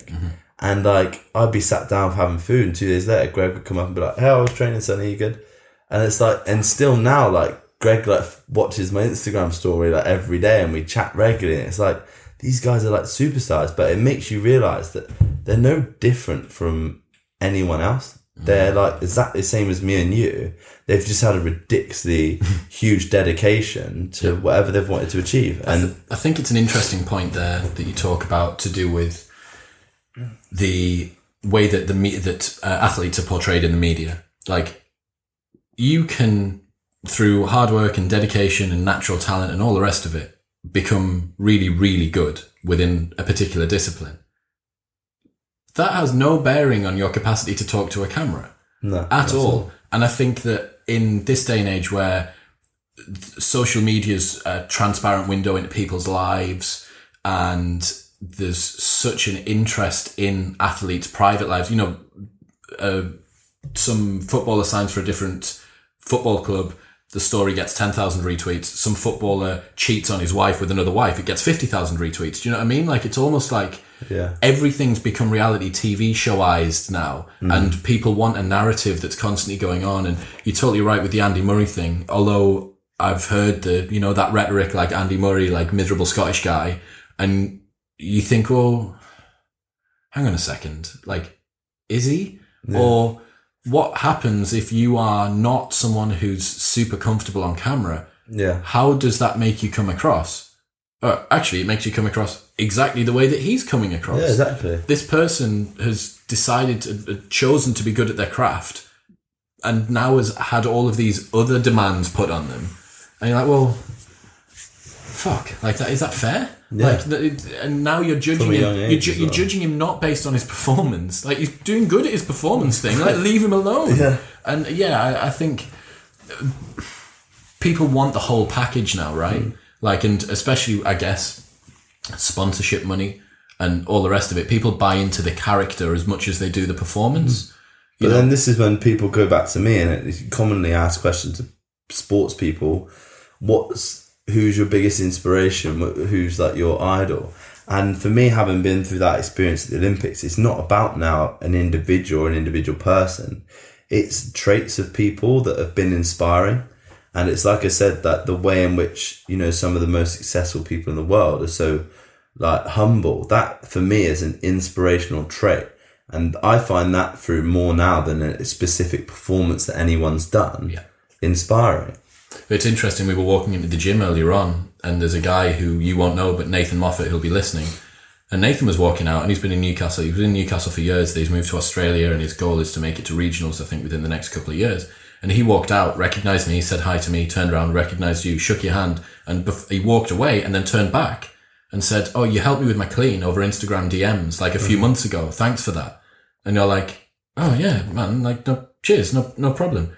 You know, like just one guy. And I'm aware that, you know, it's not meeting Andy Murray in the Olympic Village, but to the same extent, it's the same core message, right? And it's exactly that. You've like hit the nail on the head. And this is where, like, through for me now, when people do send me direct messages, when people do ask for a photo, and it's like, it's still weird for like someone like me getting like that sort of attention, but I do my hardest to, like, you know, even respond if it's the smallest little thing. Because I remember what it felt like having, you know, Justin Rose be like that with me, and think that, you know, if I can do that small thing by, you know, offering someone a couple of words of motivation or advice or liking their video, and then be jumping up and down for the rest of the day, it costs me nothing, but you then are passing that same sort of message on in terms of what you aspire to be like. And that's not to say I've replied to every single message I've ever been sent, because it's just not realistic, but as much as I can, I always do try to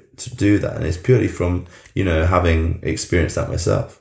Good role models to a degree of people who have made it to the top of the sport. Of course, yeah. So what was it like stepping onto the platform then in Rio? Yeah, wow, like, again, it gives me goosebumps now just thinking about the actual... So tell me what it looks like. So first off, actually, I want to find out, and I'm sure that some of the people will be interested at home. Anyone who follows ATG, or what's the other one? Hook Grip. Hook Grip, yeah. Yeah, so both of them, amazing Instagram accounts, you should follow them. They do a lot of backstage stuff, right, at big competitions.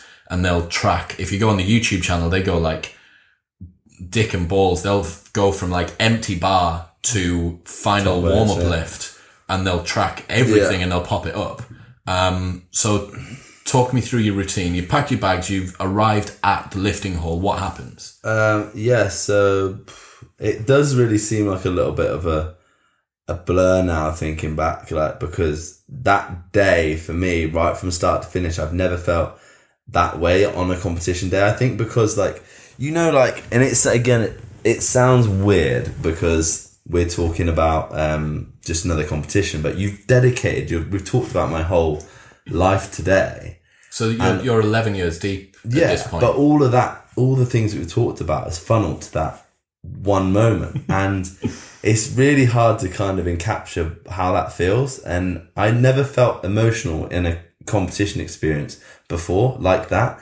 And it was kind of like really hard to kind of, you know, keep your focus like you would never at any other competition in terms of like your routine, your warm up and stuff, because it was like, I want to remember this and enjoy it and soak everything in, because it's such a special day to me. And like, I know in myself everything that I've sacrificed for that one moment. And I remember as you go in, you get weighed in, and then you sit in like a room. What category were you in? 94 kilo class, B group. Okay. And there's a room out the back that has like loads of drinks and food and stuff. And I had my food and went to put my weightlifting suit. And, again, which is like quite special, unpeeling your suit. I pull mine on, it just rips in half right in my fucking hands. Like, but luckily I bought a second one. Second one's on fine, like, so I ripped my suit in half.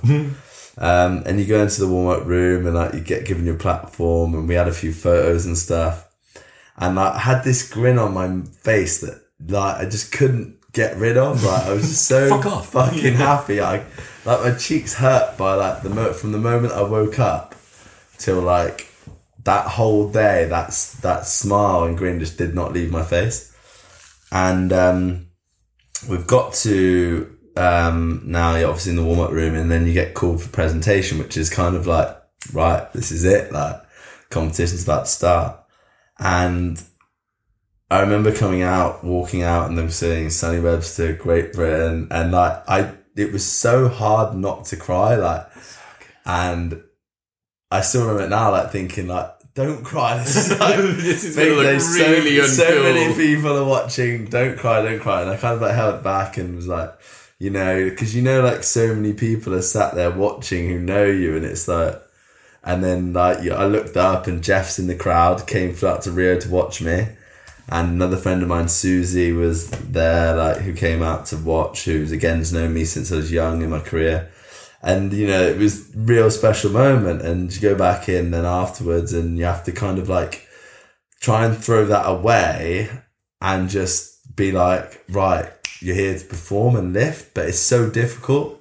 That's a good point. Just before you go on, I'm going to interject. Do you think that the ability to think outside of yourself and soak the situation in is contrary to focusing on the greased groove of the movements? It seems to me like soaking the situation in by its very virtue is going to take you out of that routine, take you away from what you're used to doing. In every other situation, like in every other competition other than the Olympics, yes, but I think that is the most difficult one to do, especially in like, you know, as your first Olympics. But even people say to me that have been to multiple, like I know what to expect the next, if I was to ever go to the Olympics again, what that's going to be like, and you can kind of prepare for that a little bit. But even people that have been multiple times said like everyone's different, and it's, you're always fucked. It's the Olympic Games. It's like the biggest stage in the world, right? So yeah, I think like it does to a degree, but I had to kind of put that to one side and remember that I was there to lift. But you got to remember as well, I'd had the worst couple of weeks training up to this event, and like I kind of just warmed up, and you know I tried my hardest. And like the coaches said to me, they said, "Do you want to bring your weights down and, you know, just go through some easy lifts?" And I was like, I haven't trained my whole life to come here and sandbag myself and look back on it and think I could have lifted more. I would rather have tried my hardest and, you know, got one lift and say, well, at least I went balls to the wall. I just didn't make it. And that's exactly what I did. Yeah. And I stuck to my plan. I went out and I made one snatch and then missed my next. No, I think I missed my opening snatch, got my second, and then missed my third. And then for the clean and jerk, I got my first clean and jerk, my second clean and jerk, and then missed my last. But they were weights that I could have done, but like every lift, regardless of whether I missed it or made it, I still finished the lift and soaked it in and enjoyed the experience. And like a lot of people would have looked at it and looked at it upon like, oh, he didn't try hard enough, or he didn't look like he really cared. But like for me that was a bit annoying because like people don't know what goes into that. But I didn't want to walk off the platform kicking myself and think like, I knew I wasn't in the best shape and I knew I could have gone lighter and sandbagged it. But I now look back on that moment still with a smile on my face and with no regrets. And that's what I wanted to do. So regardless of what, you know, the public perception was, etc., because they don't know all of that stuff that I just said about, you know, my sleep, my body, how my body was, etc. 6 weeks to taper down and then go. You know what I mean? Again. They don't appreciate that. They probably even never seen you lift before. They just go, and that's their perception. But fine, I don't know myself, because at the end of the day, I'm the one who has to live with that day. That I tried as hard as I possibly could, and I enjoyed every moment of it, every second of it. And I look back on it now with a smile on my face. I retell the story with a smile on my face, and I will do again in 20 years' time, probably. So yeah, very special moment. But you kind of go on from that peak, the best day of our life, and then reality's here, and you're back at home, and no one cares. No one's there with the big money pot for you, like sponsorship deals checked. It's kind of like you get back on with your normal life, and all of a sudden you sacrificed your whole life for this one moment, and now you're back. And it was difficult, I think, initially, because I did feel quite depressed coming back from it, and you get those Olympic blues, etc. And it only wasn't really until I started doing the seminars after the Olympics where I kind of found my passion back for the sport again, if you like. Broadly, it sounds like a version of PTSD, almost. Yeah. It's like you've gone through such elation that there's like a come down on the other side of it. And yeah, but people talk about it all the time, and I think it's genuinely a thing. Olympic blues is a thing. Like the Ibiza blues. Yeah. Yeah, I've had them twice this year. So let's get on to the seminars now. So, you know, that's how I got to know you was through your lifting online, through you call it circus lifting? Yeah, it's kind of been branded that now.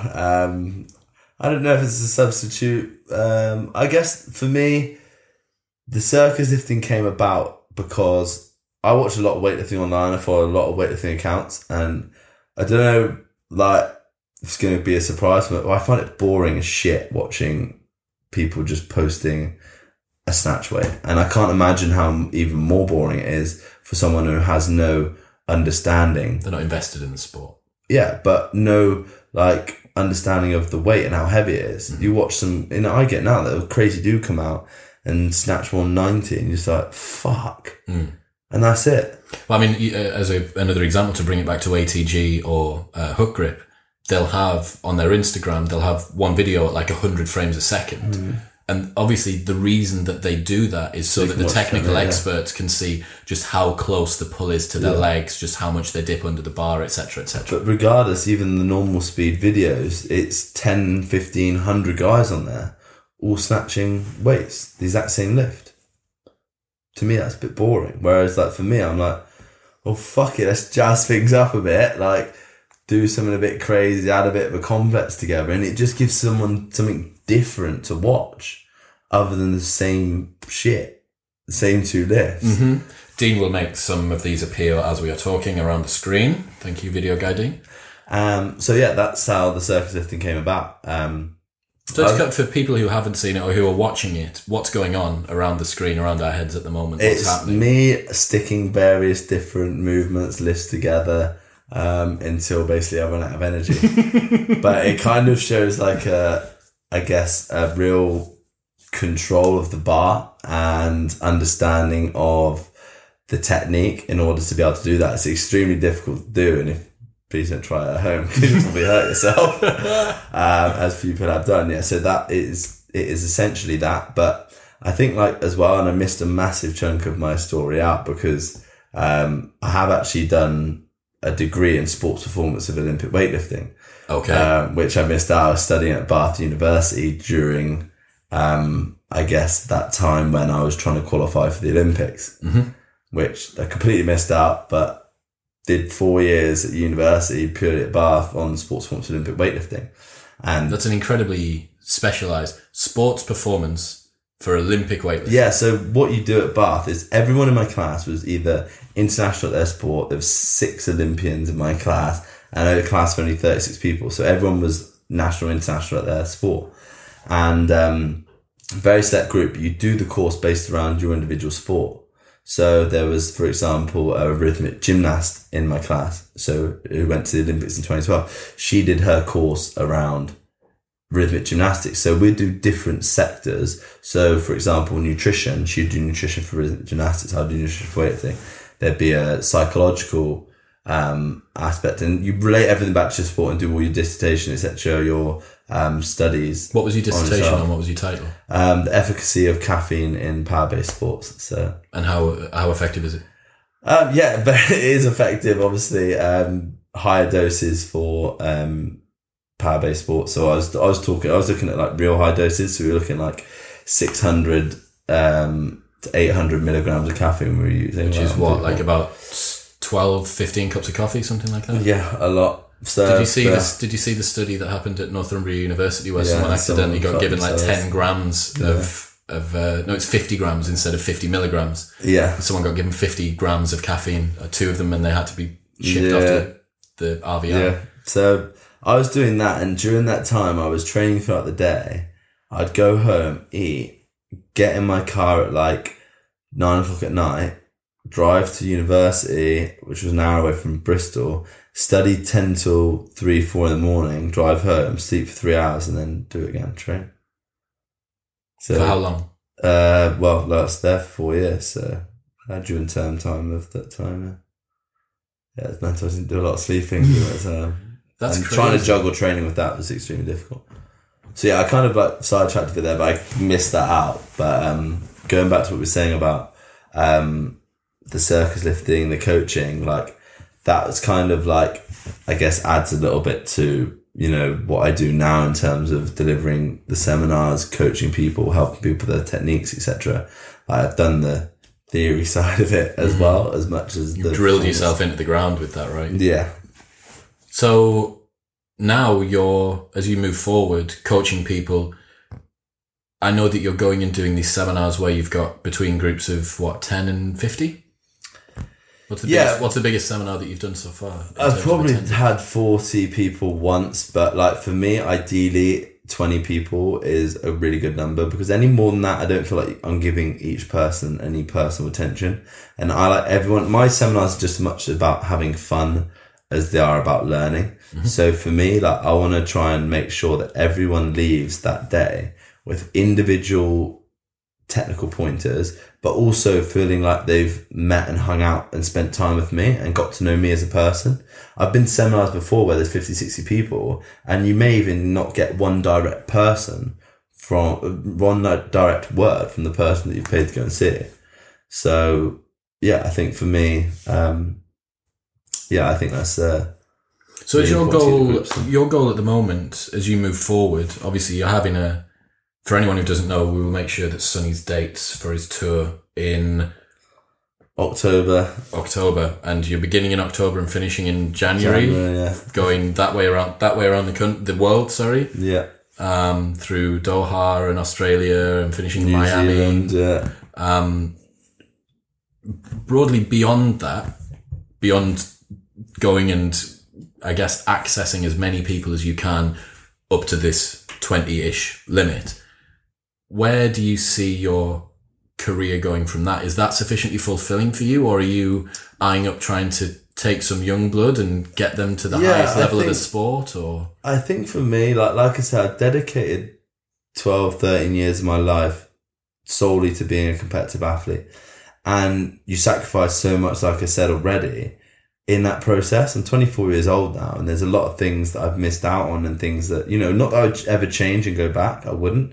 But there's certain things I want to do and live like a bit more of like a normal life. I've been able to travel a lot more this last few years, go on holidays, go to more parties. And, I want to spend a little bit more time for myself and focus on business side of things in terms of with my seminars. And, I'm really enjoying at the moment the,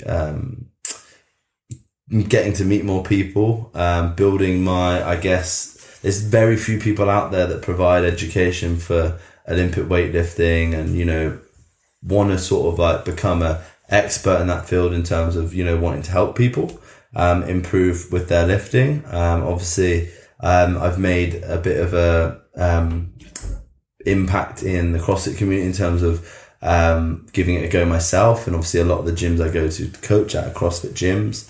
So, I'm enjoying learning something new. A new challenge. It's extremely humbling doing CrossFit workouts and sucking at them.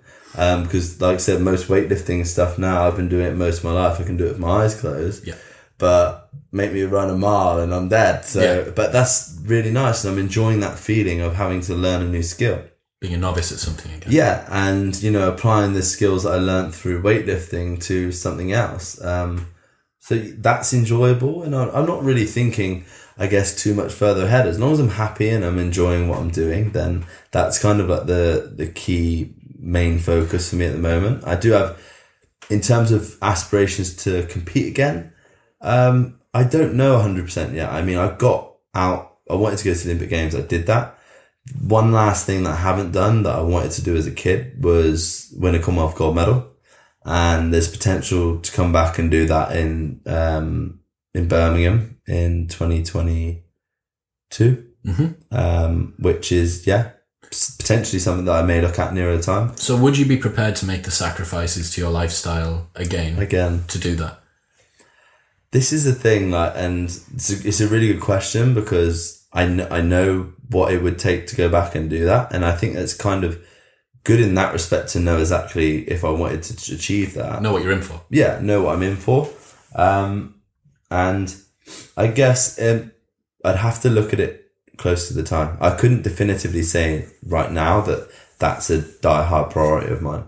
It must be in the back of your mind, though. 100%. It's in the back of my mind, and it definitely features as a thought, as something that I've kind of one of the stones I've left.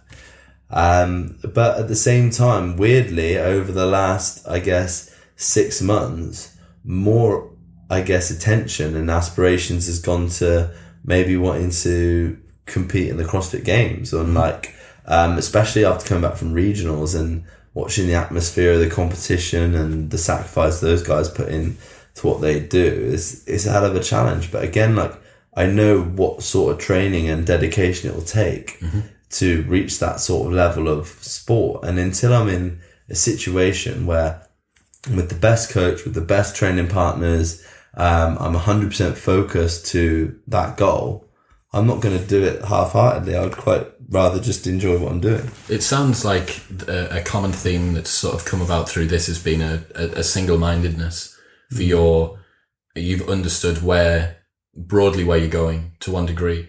And it's funny that it almost sounds at 24 years old like you're taking kind of like a semi-retirement. Semi-retirement, yeah. Where you're just like, okay, like, or, you know, you did 4 tours in Afghanistan, like, I'm going to just give me a break and I'll go back out there. Maybe I've still got the skill set. Like, and it's cool. It's interesting to think that, you know, it wouldn't surprise me if young athletes suffer with burnout. I'm sure that a lot of them do. Giving my body a rest as well. Like, it's nice not being in as much pain that I was day in, day out before as I was training. And I do have other aspirations outside of sport in terms of business aspirations and other things I want to achieve.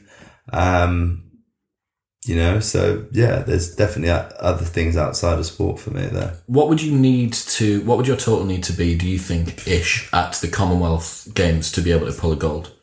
I know it's heavily dependent on what the other competitors This is the thing, like, I mean, anything can happen. I know that it'd need to be probably close to a 160 snatch, which I've done in training, obviously, around that 160 mark, and clean and jerking around the 200, 210 mark. But I mean, so it's big numbers. It's big numbers. It'd need an improvement, but there's guys out there that are doing more than that at the moment that, you know, may continue to go on. They may move up a weight category. All the weight categories have changed now. And for me, weightlifting as a sport, it's really struggling. And I think although CrossFit's raised the awareness of it a lot more, I think that now, like, that is a more attractive proposition for me in terms of like where the sport is and where it's going. And could you see yourself competing in CrossFit over the coming years?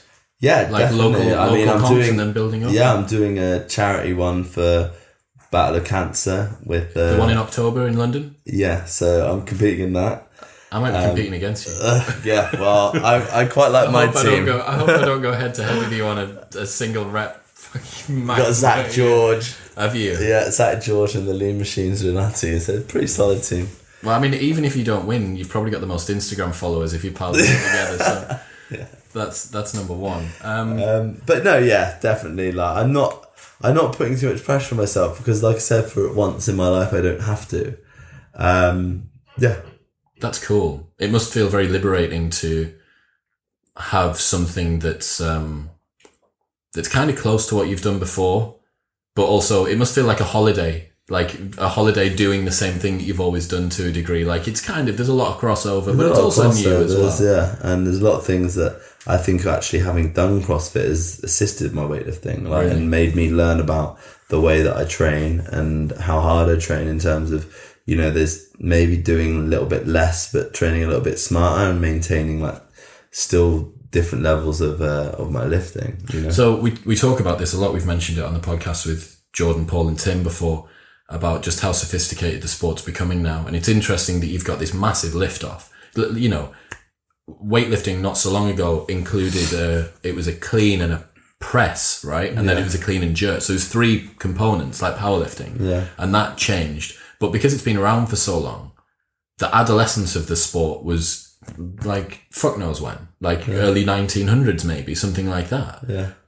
But with CrossFit, like the site's only existed since like 2002. Yeah. Literally the site has existed since then. And the event that they've done at this year's CrossFit Games, 30 muscle-ups for time, was on the site in 2002. Yeah. That's 16 years ago. You say this, but you look at, like, a lot of people thought because obviously Matt Fraser was a weightlifter, etc., and when they started hearing that I was doing weightlifting, CrossFit training, they go, wow, he's going to be the next Matt Fraser. And it's like, hang on a minute.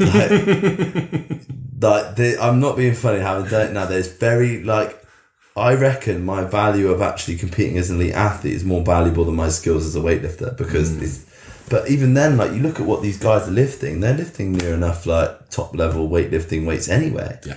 But it's a completely different energy system, like, than it is when you're doing a 1 rep max lift. There's very little carryover. I said, like, my ability to know how to train hard is more valuable than my weightlifting abilities. Like, but yeah, I picked up a lot of the movements quickly, because more going back to like what we were saying about having an understanding of the body and how it moves. But there's still so much to learn. It's like principles instead of specialities to a degree, isn't it? That you understand how to eat and how to train, and that athletic ability. Of course. I mean, it's interesting that CrossFit is bringing to the forefront of people to the forefront of the general public's mind weightlifting and strength sports in general. It's made it a lot more sexy. Me and you, a lot of the time when we speak, we make jokes about like powerlifters, like, you know, you are really, really strong, but you are cursed with like not very interesting looking kit.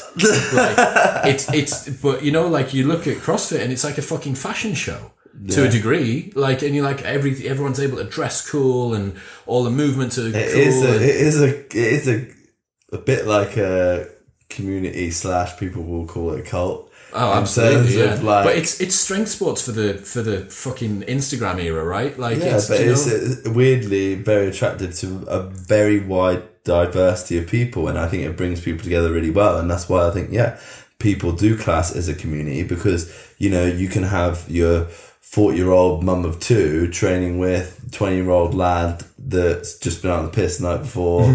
Shagged a load of birds, you know what I mean? Train together, and they can be completely different abilities and work out together and bring 2 very different people together, and it'd be like on a level. Yeah, I think it's one of the only sports that you get like that, which has taken what is typically very individualistic, as you said. You know, I'm sure that you had a lot of friends that you weightlifted with, and they would stand around the platform while you were training and support you and stuff like that. But there must be times that it feels very lonely. Oh, extremely lonely. And that's what I said, like, after training that long, like, very independent for the last sort of 4 or 5 years of my career. It's shit and it's boring. And like, that's why I say to people, like, it is very boring sport. Going into a room full of people training together, it's, you know, it's exciting. Yeah, I agree. I think, it's a strange world to be in, where you've got such a diverse number of people that are all doing the same sport. And it's really cool to hear that you're maybe going to make that transition over. I wish that we could go on, but I'm eyeing up the time. I'm dying for a wee. You need a wee. You've had too much Nocco. You need a beer. I'm full of Fit Aid, and I know that Shark Club stops serving wings in about 45 minutes. So I'm going to get you back again. It's 9:45 now. Wow. Come on. We've been going. So, man, thank you so much for coming down. I'll make sure... can you tell the listeners where they can find you online, please? Yeah, so mainly on Instagram, Sonny Webster GB. I do have a Facebook page as well, Sonny Webster. But any inquiries you've got about anything, whether it be seminars, programming, etc. as well, you can email me at info@webstar-performance.com. Webstar, right? Webstar, not Webster, Webstar. Exactly. So, man, thank you for coming on. I'm going to get you back. We could talk so much to go. I might just like video one of our. I won't video one of our FaceTime calls. That's a bad idea. But maybe one of the more PG ones. We could have gone into like some of those very small aspects and spoken for the granular detail. Yeah. Man, well, you know, if people want you back, in the comments below in YouTube, I'll give Sonny a kick every couple of weeks, and I'll make him log on, and I'll make him go in and have a little bit of a browse through the comments. So if you are watching on YouTube, make sure you do that. Subscribe, Modern Wisdom. Please share the episodes if you want. Follow Sonny online. Here, Video Guy Dean, thank you very much. And yeah, we'll see you next time. Bye-bye.